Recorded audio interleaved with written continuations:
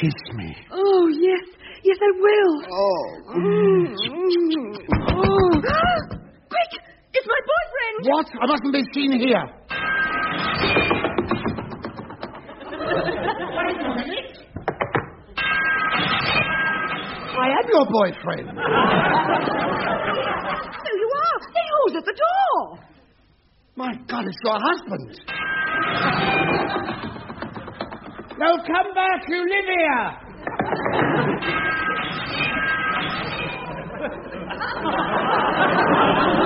Otherwise, you'll miss the Frankie Howerd show.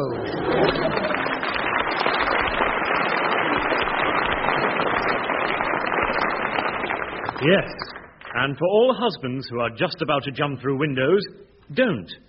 Wait till you've heard the Frankie Howerd show. Then jump. You can have everything. But you can have Ray Fell and guest star Norma Ronald. You can have everything. As well as the Boston Barbers and Timothy Davis. So thank you, stars above. The star of our show, who today will give you a recital of poems written by himself. I will give you, and you are welcome to him, Frankie Howerd.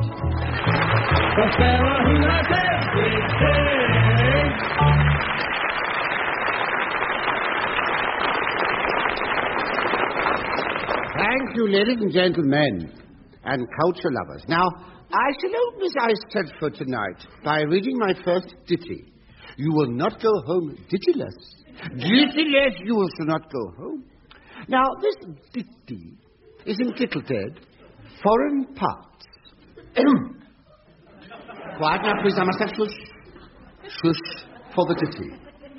There was a young lady from Spain who liked it now and again. Not now and again, but now and again and again. Now, what are you laughing at? How dare you titter at my ditty? What do you laugh at? It's not filth, it's art. I've read all the poets, you know. I've read all the poets. William Wandsworth. You know, there's William Wandsworth, Lord Byron, Robert Browning and his brother Gravy. All the good. No, you better not laugh at this one. It's got depth, this one. When I penned this couplet, such a gobs. When I penned this couplet, I was in a philosophical mood. Don't get common. Thinking thoughts of mankind, life, and what the hell it's all about. Now, this one is entitled Welsh Parts. Taffy was a Welshman. Taffy liked a leek. He had one after every meal. That's 20 times a week. Boom! And thrice boom. You still don't believe I'm a poet, and I know it. Oh, it's one there! Oh, no, it's another one here. It's another little one. It's all in this book. Another little one here, all in this book. The collected poems of Francis Bish Howerd, you see? As broadcast in the television arts programme, The Good Ode Days. That's witty, they're ode, you see. Yeah. They're all here, look, hundreds of them. Look at all that. Look, hundreds. You can hear the paper rustling. Here we are. Now. What? What are you laughing at? I bet you're thinking all the papers got no writing on, aren't you? Yeah, of course they do. Yeah, even Falls is blank verse. Oh, you. Here's this one. This isn't blank verse. And I've entitled it, She Was Only the Cobbler's Daughter. By God, she can make it last. We're going to write up here tonight, haven't we? Communism, Mark. Here we are. All right, then, here we are, then. Here's a stanza, please. There was a young salesman from Leeds who swallowed 10 packets of seeds. He got covered in grass. Wait for it. You put me wrong. He got covered in grass from his nose to his toes. And you were wrong. And had to sit down in his weeds. Now, not worth bothering tonight. I've got to give up. Oh, this never ends. Don't appreciate talent. That's your trouble. We poets are very sensitive. We are sensitive. Wait a minute. Wait. I can feel one coming on. Hold on. Makes you wince. Got it. You think my poems do not work, so I'll tell you about the time I was a railway clerk and how I got a little bit uppity with this bird who came into the lost property. Well, it's not a bad link. It's not bad. You've heard worse, haven't you? You will for the night, I'll tell you that. I say, you there. Are you the lost property clerk? No, I'm Sophia Loren. That's why I'm standing under this big sign that says lost property clerk. Well, I left my brown, genuine Moroccan leather executive briefcase on the 4:45 Brighton to Victoria Intercity Express. Have you? So you left your brown, genuine Moroccan leather executive briefcase on the the Brighton to Victoria Intercity Express. Well, come on. I'm a busy woman. Has it been handed in or hasn't it? Of course it hasn't been handed in or hasn't it? Of course. Either one or the other. It must have been neither. Now, look in my ledger and see. Now, Monday. You haven't lost a Monday, have you? No. Riverless Francis. No, one umbrella. Are you sure it wasn't an executive brolly? No, it was an executive briefcase. Have you got an executive briefcase? All right. Don't get your executive briefs in a twist. I'll just go down the list. Cat. Cat. Good Lord. Cat. God help us. Would you believe it? Another cat. They must all be left on the Intercity Express. Oh, I'm so funny I must turn professional. Look, it shouldn't be difficult to trace my briefcase. It's got my name on it in 22-carat gold. I'll tell you what, missus. Forget your boring old briefcase. We've got a nice load of antiques left on the 226 from Bognor. Now, here's something which might have been made for you. A 15th century chastity belt. This is the Jimmy Savile's. Clunk clip. Every trick. I don't want a chastity belt. Oh, don't you? In that case, what about a genuine Eastern relic? Nebuchadnezzar's kneecap. Look, all I want is my briefcase. I suppose you want my name. It's Virginia Corset. No, I don't want that name. You're silly being called Virginia Corset. It's not a name, it's an apology. I don't want to pull rank on you, but I am an MP. So what? I'm a TP. What's a TP? A place where Indians live. You whimsical, lost property clerk me. You'd be surprised how many of you MPs we get in here. Absent-minded lot of leaders, aren't you? Last, yes, we had a couple of your mob in yesterday. We had the minister without portfolio. It still hasn't been handed in. We had the Lord Seal, lost his privy. Let's put the kibosh on his all-night sittings. Now, look, I don't like your attitude. I shall write to my MP. But you are your MP. You can expect a stiff letter from yourself in the morning, and I'll bet you ignore it as well. Now, wait a minute. The 4:45 from Brighton, you said. It's just been handed in. It hasn't been recorded in the ledger yet. Ah, you mean my brown, genuine Moroccan leather executive briefcase? Oh, no, an old sea captain's wooden leg. I don't want an old sea captain's wooden leg. Don't you? What would I do with an old sea captain's wooden leg? Go on, the first one. On it, you there. The first one who does gets the prize of an old haggis. Now, come on. Look, I'm off now. You'll be hearing more of this. I shall report your attitude, and by the time I've finished with you, you won't have a leg to stand on. In that case, this wooden leg will come in handy. Oh! Silly old MP. I'll have to kick her up the back benches. Well, if she'd asked me nicely, I would have given it to her. I always give it to them if they ask nicely. Why, you landlubber! I'd be talking to you. I'd be Captain Peck like Barnaby. Now, you listen to me. Yeah. I left my wooden leg on the train. Come on now, don't hang about. Have you got it, landlubber? I see. We've got another one here, have we? Right wooden leg or left wooden leg? Well, it'd be the right wooden leg. Is it? Well, sorry, Mush. I've only got a left wooden leg. Hop it. Hop it. No,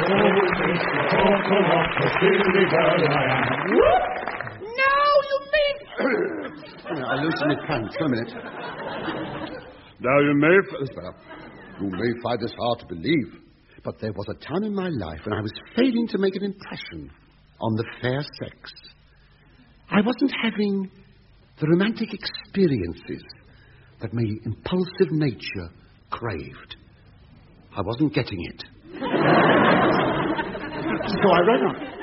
Come along now, don't doze off. It's there. Look for it. So I rang up my old Otho, Omar Sharif. Omar Sharif. I said, Ma. I've got this date with a gorgeous bird. I don't want to fail. So what's the secret of your success? He said, bulbs. He said, no, light bulbs. That's the secret.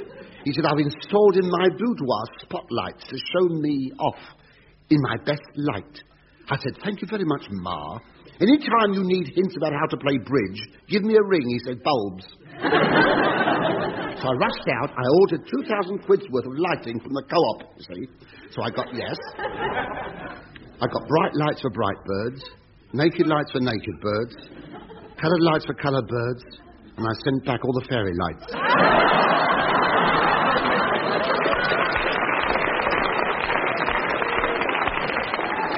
And then I installed them all in my boudoir. Then the phone rang. It was her, the piece of skirt. She said, change of plan. Can you come round to my place? I said, not likely. What? I said, I'm not going to lug 2,000 quid's worth of electrical equipment over to Clapham, I said.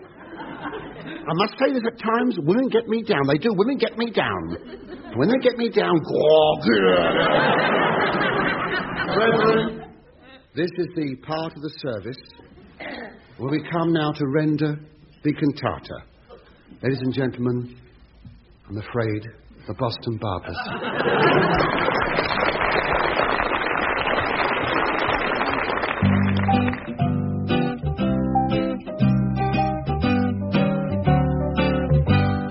Why do I do just as you say? Why don't I just give you your way? Why do I sigh? Why don't I try to forget? It must have been that something lovers call fate kept on saying I had to wait. I saw them all, just couldn't hope till we met. Yes, it had to be you. Always had to be you. Then I thought somebody could make me be true, could make me be blue, and even be glad just to be sad, thinking of you. Some others I've seen might never be me, might never be cross or try to be boss, but they wouldn't do. For nobody else gave me a thrill. With all your faults, I love you still. It had to be you, wonderful you, had to be you. My loving baby, it had to be you, only you.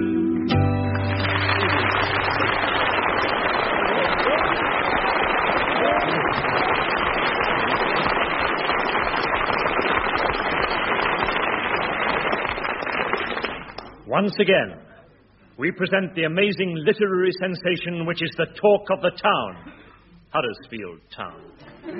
Yes, it's the truly amazing diaries of Francis Ferdinand Howerd. Ferdinand? What's for din? Chicken kidney pie, that's what's for din. Would fool you?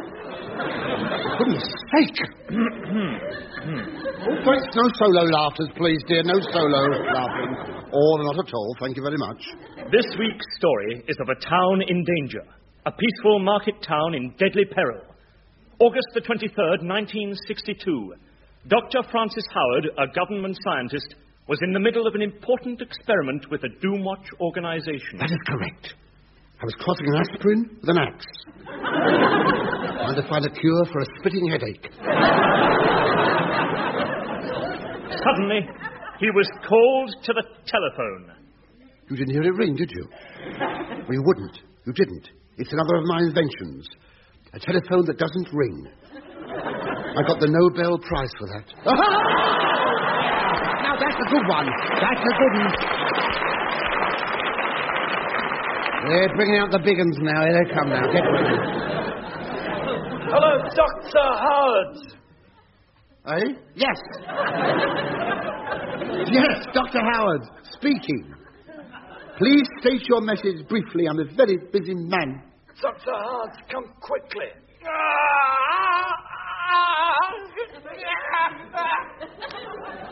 Dr. Francis Howerd traced the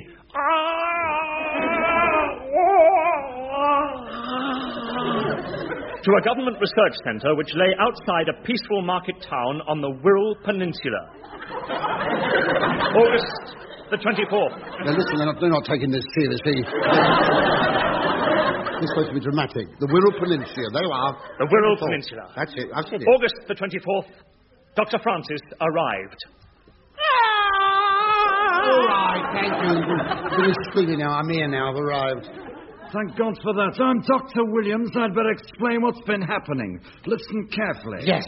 We've had an accident with a drug we were using on some animals we were experimenting with. Yes. The drug proved far too powerful. The animals have grown stronger and stronger, bigger and bigger. Yes. They've overpowered the staff and escaped. Yes. The whole town is in terrible danger. There are great monstrous animals roaming the streets.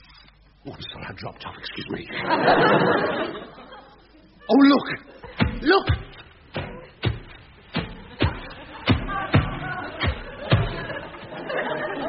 God, a cockroach. Thank God he's wearing slippers. Look again, look!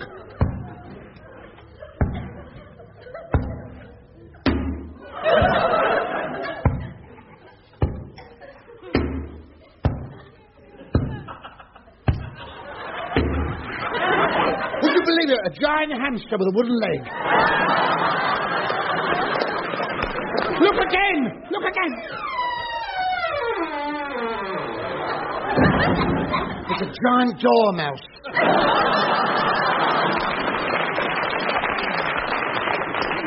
Oh, look at that. A giant fly, 7 feet tall. How on earth are we going to get rid of a 7-foot fly? Very simply. A 7-foot fly paper. Brilliant. I would never have thought of that. Do you think the fly paper will work? Only the flies can read. But what about Cyril? Cyril? You mean Cyril the squirrel? What about Cyril the squirrel? He's escaped. You mean Cyril the squirrel is loose in the Wirral? I didn't think it was written by John Betjeman, would you? We must warn the townspeople a 24-foot squirrel can be very dangerous. Dr. Howerd picked up a megaphone, got into his jeep, and drove around the town warning the citizens. Citizens of the Wirral! Do not leave your homes. The guinea pig is on the rampage. There is also a 24-foot squirrel loose near the gasworks. Please hide your nuts.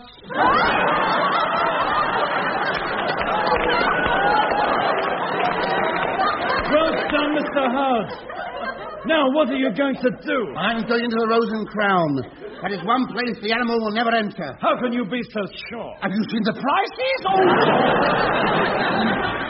What's your going on? I mean, what's all these tales I've heard about giant cockroaches, giant hamsters, giant guinea pigs, and giant flies? No, you mean giant zips. You see, can't say flies on radio. Oh, but I'm so frightened. I'm so scared.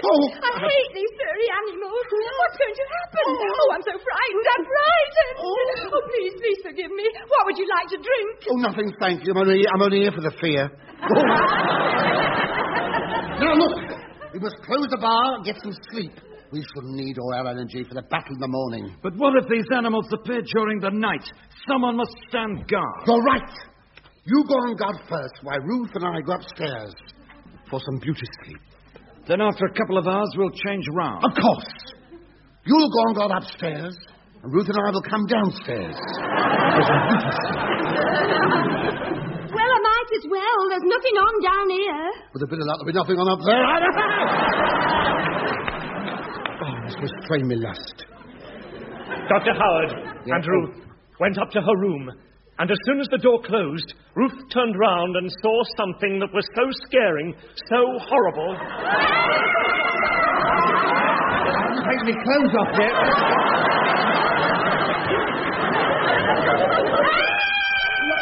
I'm still only taking my shirt off. Hang on a minute. Now you can scream. Not that bad, surely. No! Look, by the window! Where? Oh, a cat! It's a giant monkey. It's a giant Ginger Tom from the research centre. I don't know the way he's peeping at us, what we call a peeping Tom. Oh, Mr. Howerd, it's so scary with all these horrible monsters about. I won't even be able to undress and go to bed unless you stand guard on my room. Very well. I'll stand guard. I'll close the door. Left, right, left, right, left. Out, turn. Left, right, left, right. Out, turn. Shouldn't you be outside the room? Spoil sport. For 2 hours, Dr. Howerd kept his lonely vigil in the dark, while the floorboards creaked. Things went bump. But Francis never flickered. Well, once or twice, but only tiny flickers. Flickers to you. Suddenly, his blood froze. Halt! Who goes there, who? Halt! Who there goes? I'm not nervous, don't worry. I'm armed, I tell you. What do you think I've got in my hand? A banana? You're right, it is a banana. I'm warning you, cat-eyed Francis, they call me. I've had jiu-jitsu lessons and carrots, so I can hit people in the dark. If you come any closer, I'll run. Halt! If anyone's out there, keep quiet. Say something, even if it's nothing. Oh, God. Oh, hello, I'm Noel.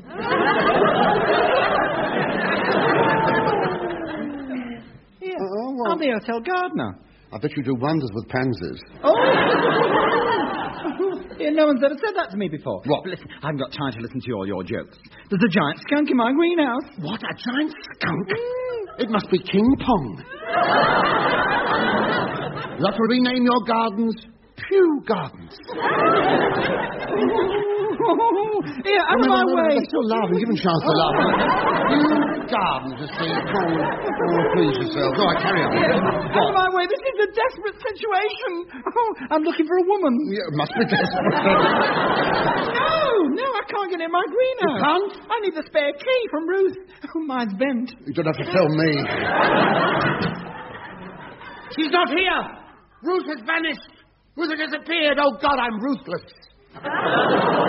Yes, she had been kidnapped, taken by that giant Moggy. Ruth had gone. The giant Moggy, holding a terrified Ruth in his giant paws, sat on the roof of the giant town hall. What would happen now? I'll tell them. I've thought of a wonderful plan. I can capture those giant animals single-handed. Listen, all I need is a box of matches, a pair of tweezers, a telescope, and a Jimmy Tarbuck joke book. Come now, Doctor, I'll be serious.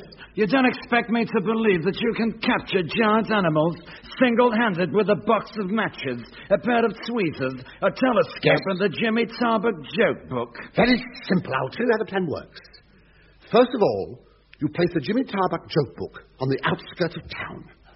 The giant animals will see this book, and as they're naturally curious, they will come along and read the book. Soon they will fall asleep. Then what will happen? While they're asleep, I shall go along and look at them through the wrong end of the telescope. But that will make all the animals smaller. Precisely. I shall then pick up the small animals with my tweezers and put them into the matchbox. Isn't that clever?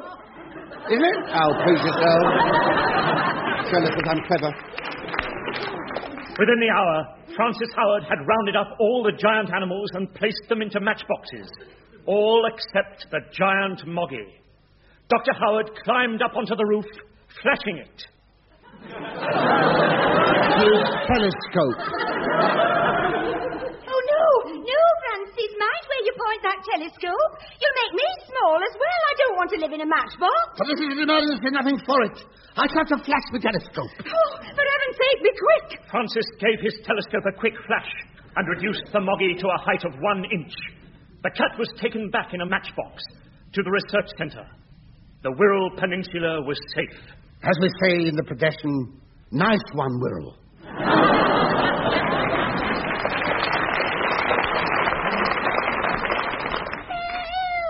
What about me? I'm now 1/8 of an inch big. Don't worry, I shall do the honourable thing. I shall cut myself down to size. Might have been the first time, I tell you. Dr. Howerd unselfishly turned the telescope on himself, and before you could say Ronnie Corbett, Dr. Howerd was also 1/8 of an inch high, or short. He and Ruth settled down quickly to their new life in a 3-up, 2-down, semi-detached matchbox. Oh, Frankie, darling, what's on television tonight? There's only one programme it could be. Match of the Day.